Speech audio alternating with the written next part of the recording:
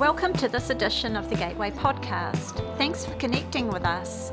To discover more about our faith community, feel free to visit our website, gatewaychurch.org.nz. May this message be an encouragement to you.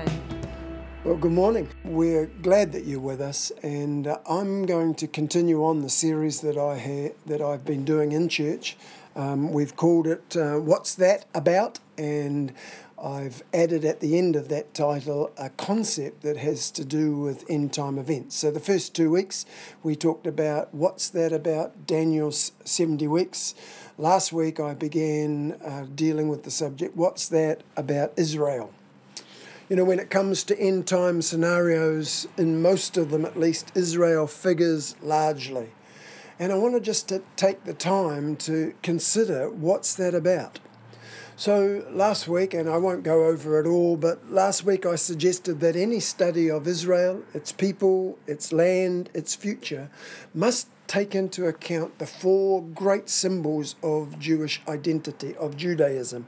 And they are racial identity, temple, Torah, and territory or land. I spoke about the fact that Israel's story finds its climax, its consummation in Jesus, Israel's Messiah. He was God's true and faithful Israelite, through whom God was able to fulfill all the promises that he had made to Abraham. We talked last week about how he took on Jewish identity, as in, I am the true vine.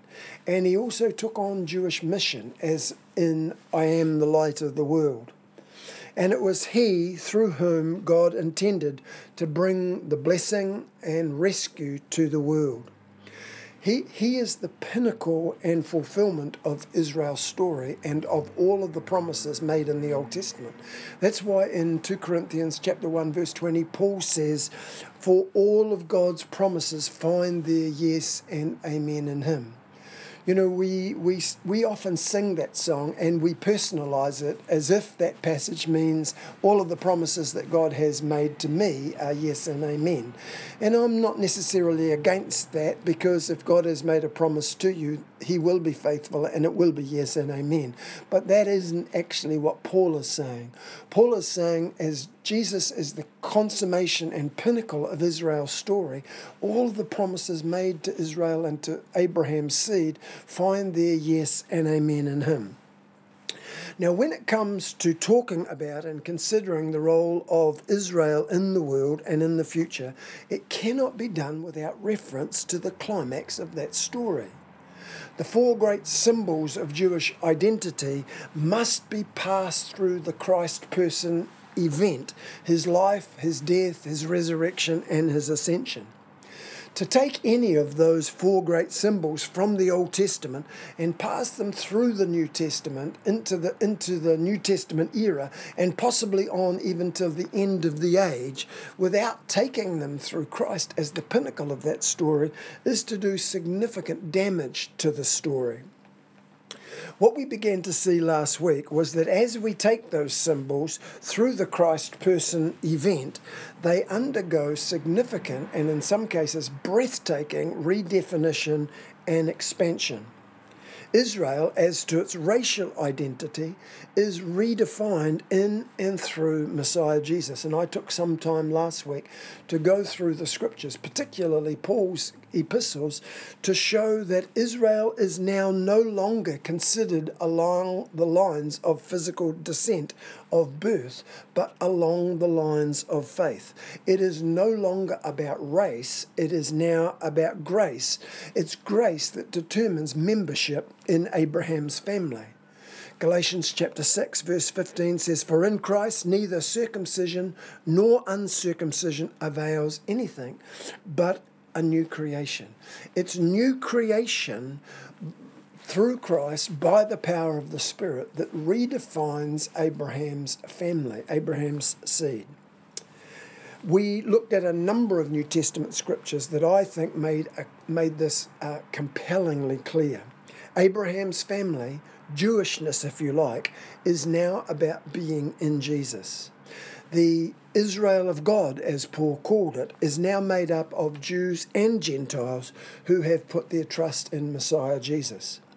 God's olive tree remains, as Romans 11 says, but it's expanded to include the wild olive branches that have been engrafted into the story. So unbelieving Jews have been cut off, believing Gentiles are engrafted into into Israel's story. Now, this is not, as some people say, replacement theology. In fact, it's fulfillment theology. It's expansion theology. I noted exactly the same thing happens when you take the second great symbol of Jewish identity, the temple, and pass it through the lens of Christ as the climax of Israel's story. The physical temple is then redefined and expanded. And we saw that sacred space is now in the person of Jesus. In John chapter 2, he declared that he was the temple. All that the temple was is now fulfilled in Christ. The place where heaven and earth met, where the eternal and the temporal and the natural and the supernatural intersected. The temple, which was the place where atonement was made, forgiveness was ministered, and worship was offered, is now fulfilled in the person of Jesus. He is that place. His body is the place where the Shekinah glory dwells, where the divine presence is mediated. So sacred space, then, is redefined and expanded as we, his body, the church, are now also the temple of God. So we see both those two symbols, the racial identity and the issue of temple, taken through the Christ lens, are redefined and expanded. What I want to do is now to pick up the other two symbols of Jewish identity, Torah and territory, and do exactly the same to them. Pass them through the Christ person event, and what we'll see is they too are redefined and expanded. So let's consider Torah. Torah, the law, was Israel's covenant charter. Torah and temple formed an indissoluble bond. So Torah sanctioned and regulated what happened in the temple, and the temple was the practical focal point for the observance and outworking of Torah. With Israel's exile from the land, Torah became an increasingly important focal point of what it meant to be Jewish, of Jewishness. Absent from the land and temple, Torah became, for millions of Jews, portable land and movable temple. Exiled as they were, they longed for the land to be repossessed and for the temple to be rebuilt. But in their exilic present, Torah provided the second best substitute. And it's really hard to overestimate the role of Torah in Jewish identity. One author suggested to be a Jew may be reduced to a single pervasive symbol of Judaism, Torah. What the Jews did was they personified Torah. To them it wasn't a thing, it was in fact a person, personal. They spoke of it as being pre-existent. In their thinking, Torah was embodied in and inextricably related to light, life, truth, glory, freedom, salvation. Torah was said to play a significant role in creation. When in Genesis God spoke and said, "Let us make man in our image," Jewish rabbis claimed that the plural language used there indicated that God was actually speaking to his Torah. Tradition stated that not only did Torah play a significant role in creation, but that in fact the world was sustained by Torah, and that without Torah the world would not continue. A Torah scroll was said to be beyond price, and it was said, where two or three gathered to study Torah, the Shekinah dwelt or rested on them. Now, all of this language has a very familiar ring to us for those of us who know the New Testament. Paul said in Romans chapter 10, verse 4, that Christ is the end of the law for righteousness.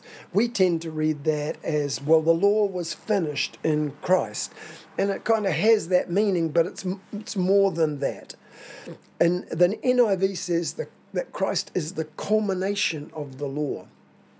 Now, the English word end comes from the Greek word telos, which has the idea, rather than of the finish, it has the idea of the goal, the purpose.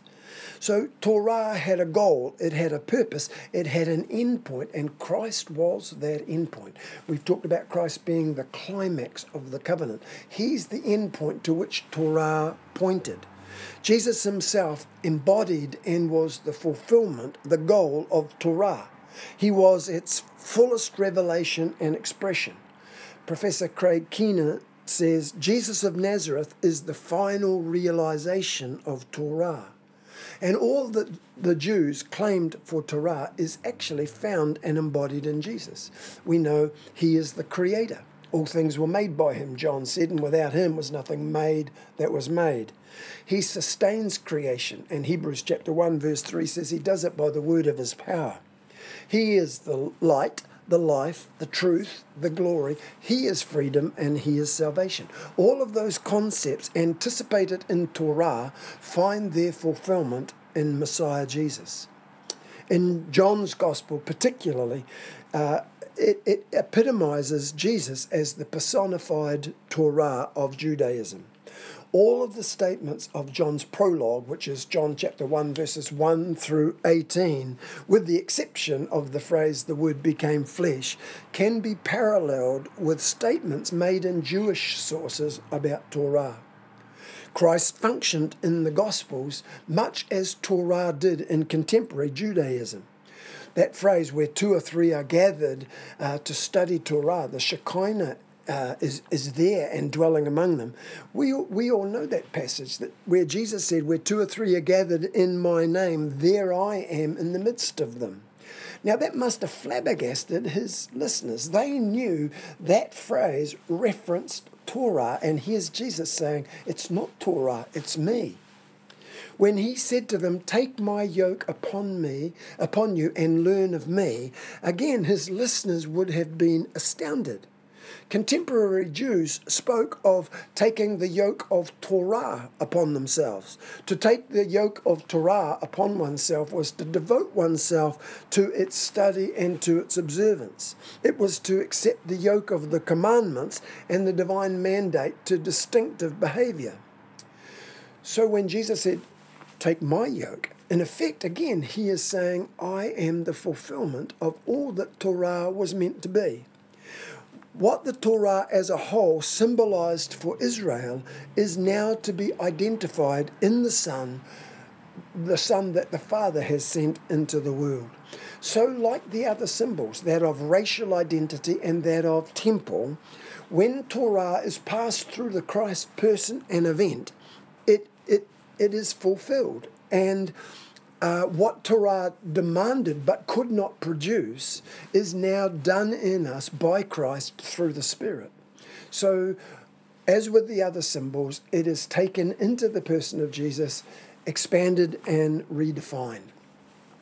Now we come to the last of the symbols, the land. And if up till this point I have been walking somewhat on thin ice, really from here on in, I'm trying to walk on water as far as many people are concerned. A huge part of the Old Testament narrative concerns the land that God promised Abraham and his descendants. In fact, biblical scholar Walter Brueggemann says the land is the most important theme in biblical theology. That possibly might be somewhat of an overstatement, but not by too much. In the book of Genesis, a promise is made to Abraham concerning land. It is made to Abraham in Genesis chapter 13, Genesis chapter 15, and Genesis chapter 17. And then it's reiterated and restated to his descendants, to Isaac in Genesis chapter 26, and to Jacob in Genesis chapter 28. Now, as the book of Genesis unfolds, we see the patriarchs wandering the land without actually ever securing a foothold. The first bit of land they get is found in Genesis 23, where they purchase a cave, the cave of Machpelah, for Sarah's burial, and then it becomes the burial site for Abraham and the others of the patriarch. But the book of Genesis concludes with Jacob and his family actually in Egypt, with the promise of the land only barely visible. In the book of Exodus, Israel is freed and mobilized and organized and bound together with a covenant by God at Mount Sinai. And it seems like the possession of the land is imminent. But in fact, before the land is entered, there are detailed instructions about the tabernacle and its furnishings. And the message is that God's presence and the people's worship is actually more important than the promise of land. Leviticus begins, and it suspends the story even further while detailed laws are given, including in the latter chapters of Leviticus, laws about the land that they are to enter. The book of Numbers sees the spies sent out into the land, and as we know, they returned with a negative report, which so discouraged the people they began to murmur. They rebel and bring down God's judgment upon them. There's an abortive attempt to enter the land, and then finally 40 years of wandering in the wilderness. And one wonders, will this elusive promise of land ever be fulfilled? When we come to Deuteronomy, surely this new book will see them enter the land. But no, it both begins and ends with the people in Moab. Deuteronomy is a recapitulation of the story thus far, and it is a sustained exhortation on Moses' behalf to the people for obedience and faithfulness to the covenant. So we come to the book of Joshua. Joshua begins what they must have thought might never have happened. Joshua's main theme is the land, its invasion, its conquest, and its division among the tribes. By the time you get to the book of Judges, you realize how incomplete the initial conquest was, and it shows how the land of promise has quickly become a land of struggle. The question now is, will they survive in the land that they have entered? It isn't until the sustained victories and long rule of King David that Israel lives at peace with secure borders, embracing the territory as it's promised. If you know the story, you'll know the successive wickedness of kings, beginning with and following after King Solomon, ultimately sees Israel expelled from the land. The northern kingdom is exiled into Assyria in 721 BC. The southern kingdom is exiled into Babylon in 587 BC. Amid the gloom, prophets like Jeremiah and Ezekiel spoke words of hope and future restoration. There was the hope of a new exodus, which was, of course, partially fulfilled in the times of Ezra and Nehemiah. So it's clear then that land is a dominant symbol in Judaism and a significant part of their story. It's really important for us to consider when we are thinking about the symbol of land, we note that land is actually a byproduct of the covenant. The land was the gift of the covenant. It was not a possession that could be held independently. Its possession was contingent upon Israel's faithfulness to the covenant stipulations. Both the book of Leviticus and Deuteronomy warned Israel in really stark terms about the conditional nature of promise as it related to land. So Leviticus chapter 18 verse 28 says, "And if you defile the land, it will vomit you out as it vomited out the nations that were before you." In Leviticus 20 verse 22 it says, "Keep all my decrees and laws and follow them, so that the land where I am bringing you to live may not vomit you out."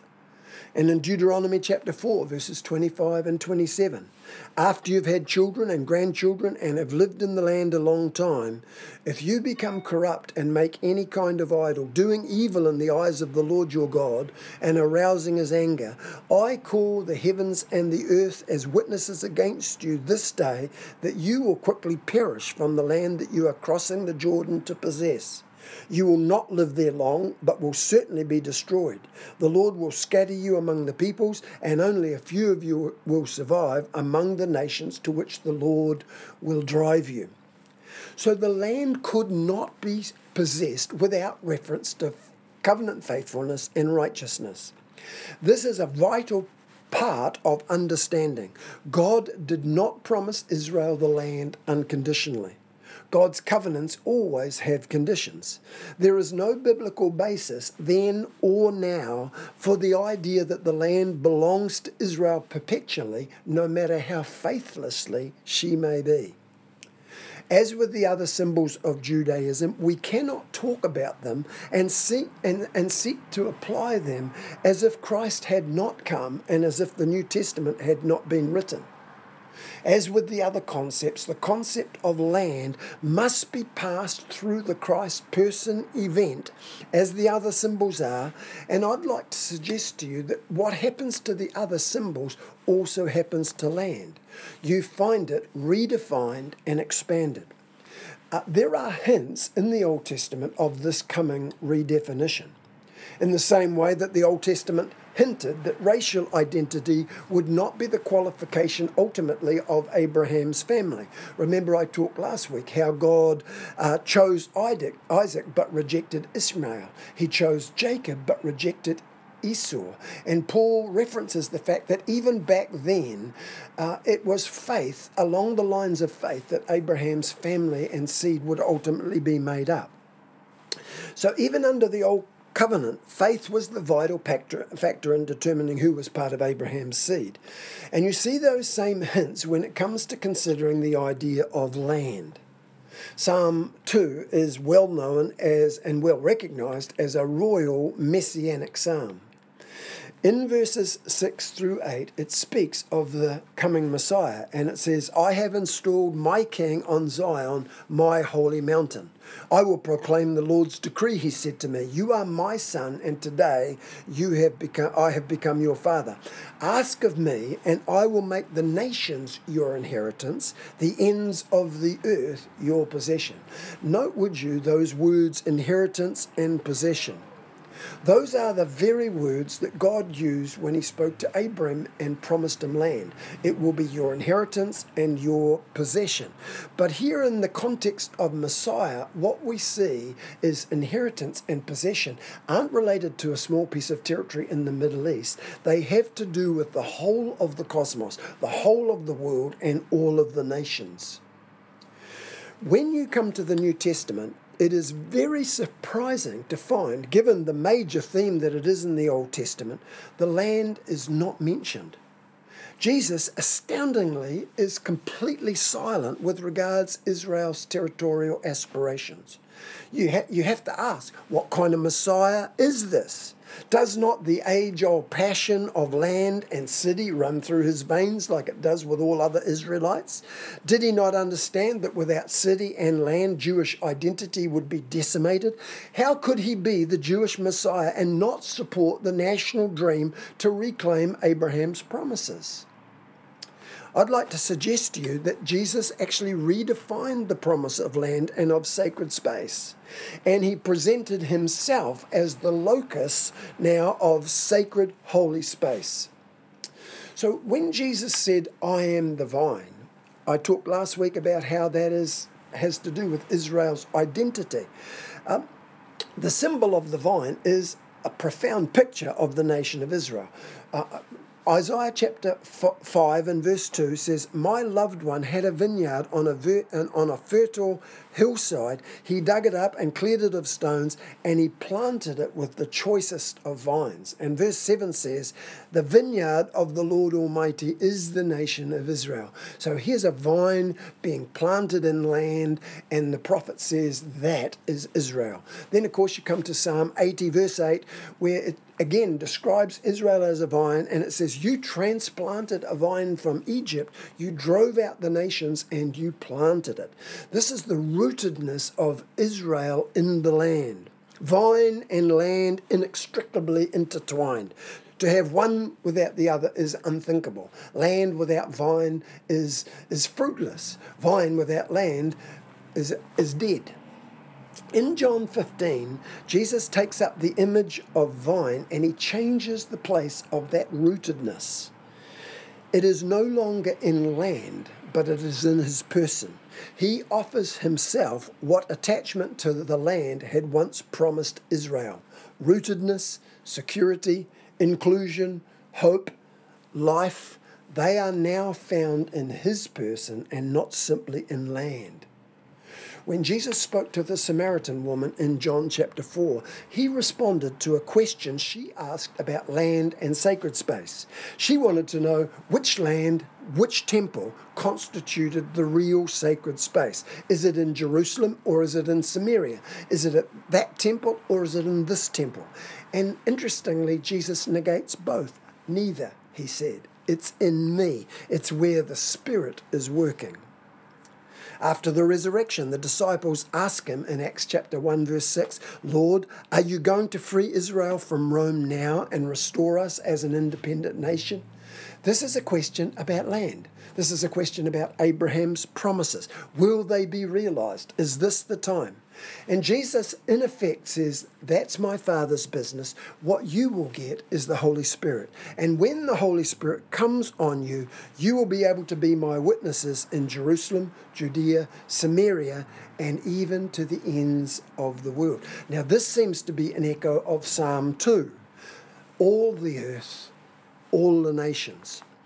The New Testament church did not reach back into the Old Testament to find a theological place for Holy Land.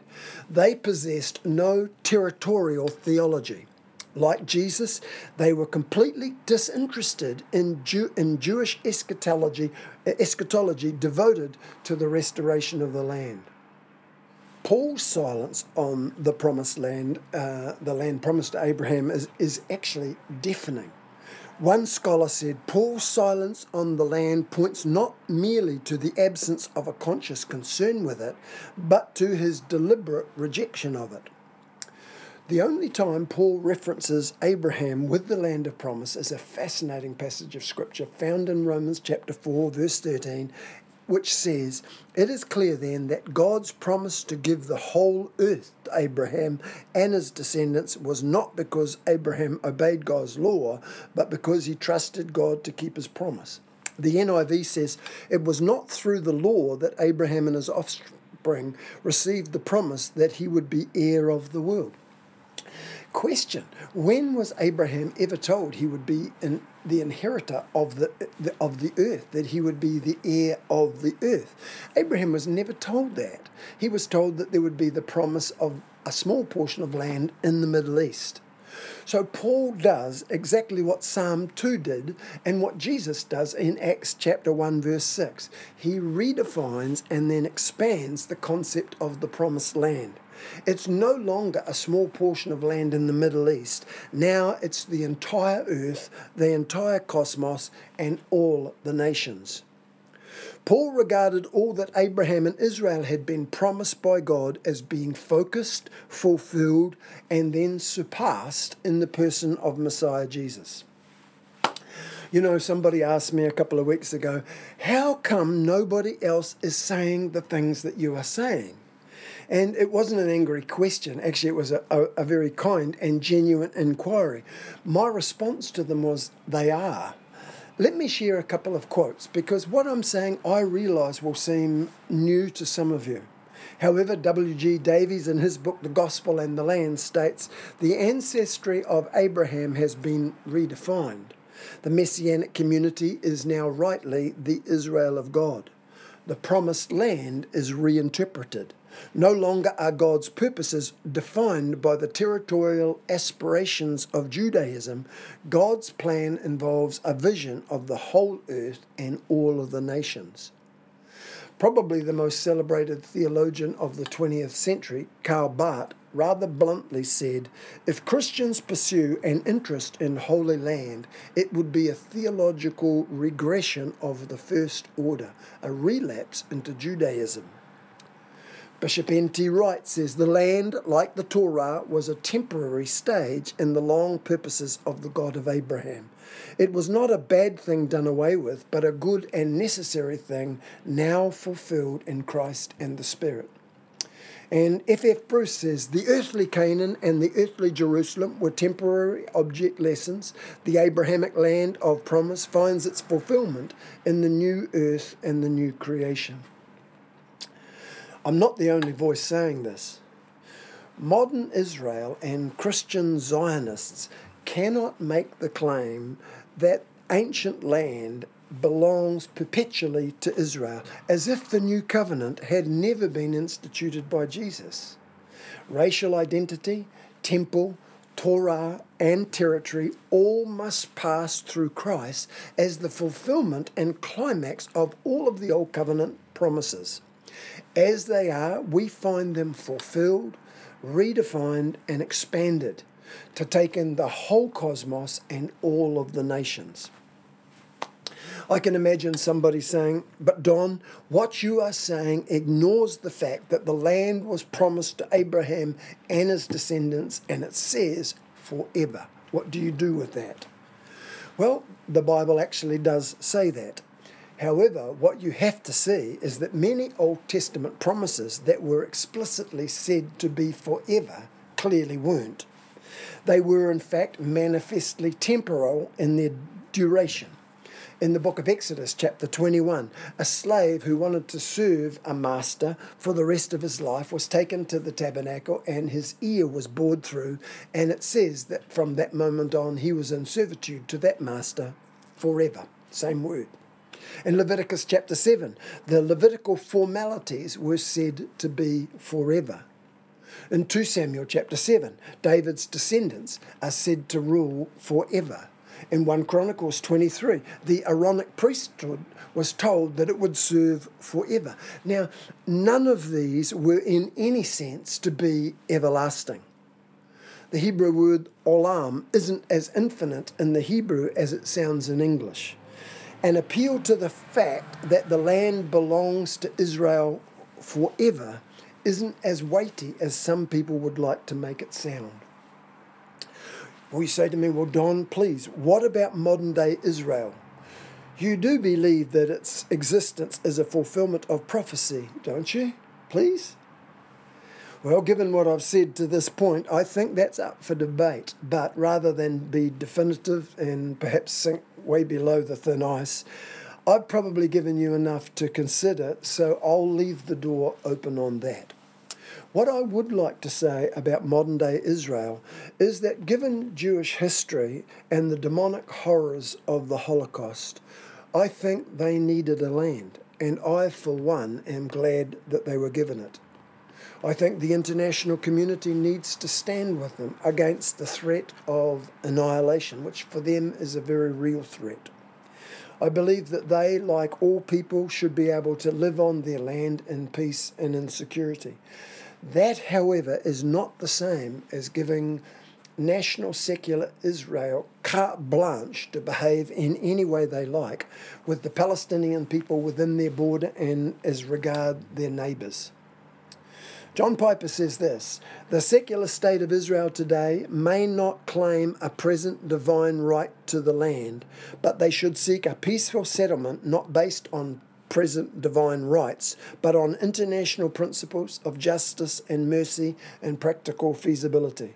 We should not give blanket approval to Jewish or Palestinian actions. We should approve or denounce according to biblical standards of justice and mercy among the people. Ethics needs to be at the forefront of that Middle Eastern situation, not eschatology. I think it's wrong for Christian people to be unquestioningly pro-Israel and anti-Palestinian. It may be right to be pro-Israel or perhaps pro-Palestinian on any given particular issue, depending on the principles of justice and mercy.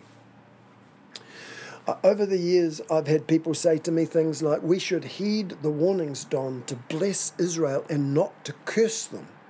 And when pushed, it seems that they interpret that in terms like prayer, money, unfaltering political support for the increased encroachment of settlements on the West Bank, and of course, weapon sales. Viewed biblically, at best, that must be considered somewhat suspect. You say to me, well, Don, you do believe that we should bless Israel, don't you? And I would want to say, as I said last week, which Israel are you talking about? If we're going to talk meaningfully about the role that Israel plays at the end of the age, I don't think we can do it by taking Old Testament concepts through into New Testament times and even to the end of the age without passing them through the Christ person and event. He is the climax of the covenant. He is the pinnacle of Israel's story. He is the linchpin of everything going forward in that unfolding story. And he cannot and will not be bypassed. When I hear of people taking Ezekiel 47 and the pictures there of some kind of old temple and projecting that into the New Testament without passing it through the redefinition and expansion that Christ gives, I shudder. I do the same with racial identity, with Torah, and with territory. I know that's a lot to take on board, and particularly if all you've really been exposed to is left behind theology. But what I would ask you to do is sit and think clearly, to go back through the scriptures that I've mentioned to you, and to give at least some consideration. As I've said to you right at the beginning of this series, you don't necessarily have to agree with me, but if you think through carefully and take a stance on the basis of well-reasoned and thought-through theology, then I'll consider this series a success. God bless you guys. Thank you for tuning in. Thanks for listening. If you'd like to know more about our faith community, feel free to visit our website gatewaychurch.org.nz.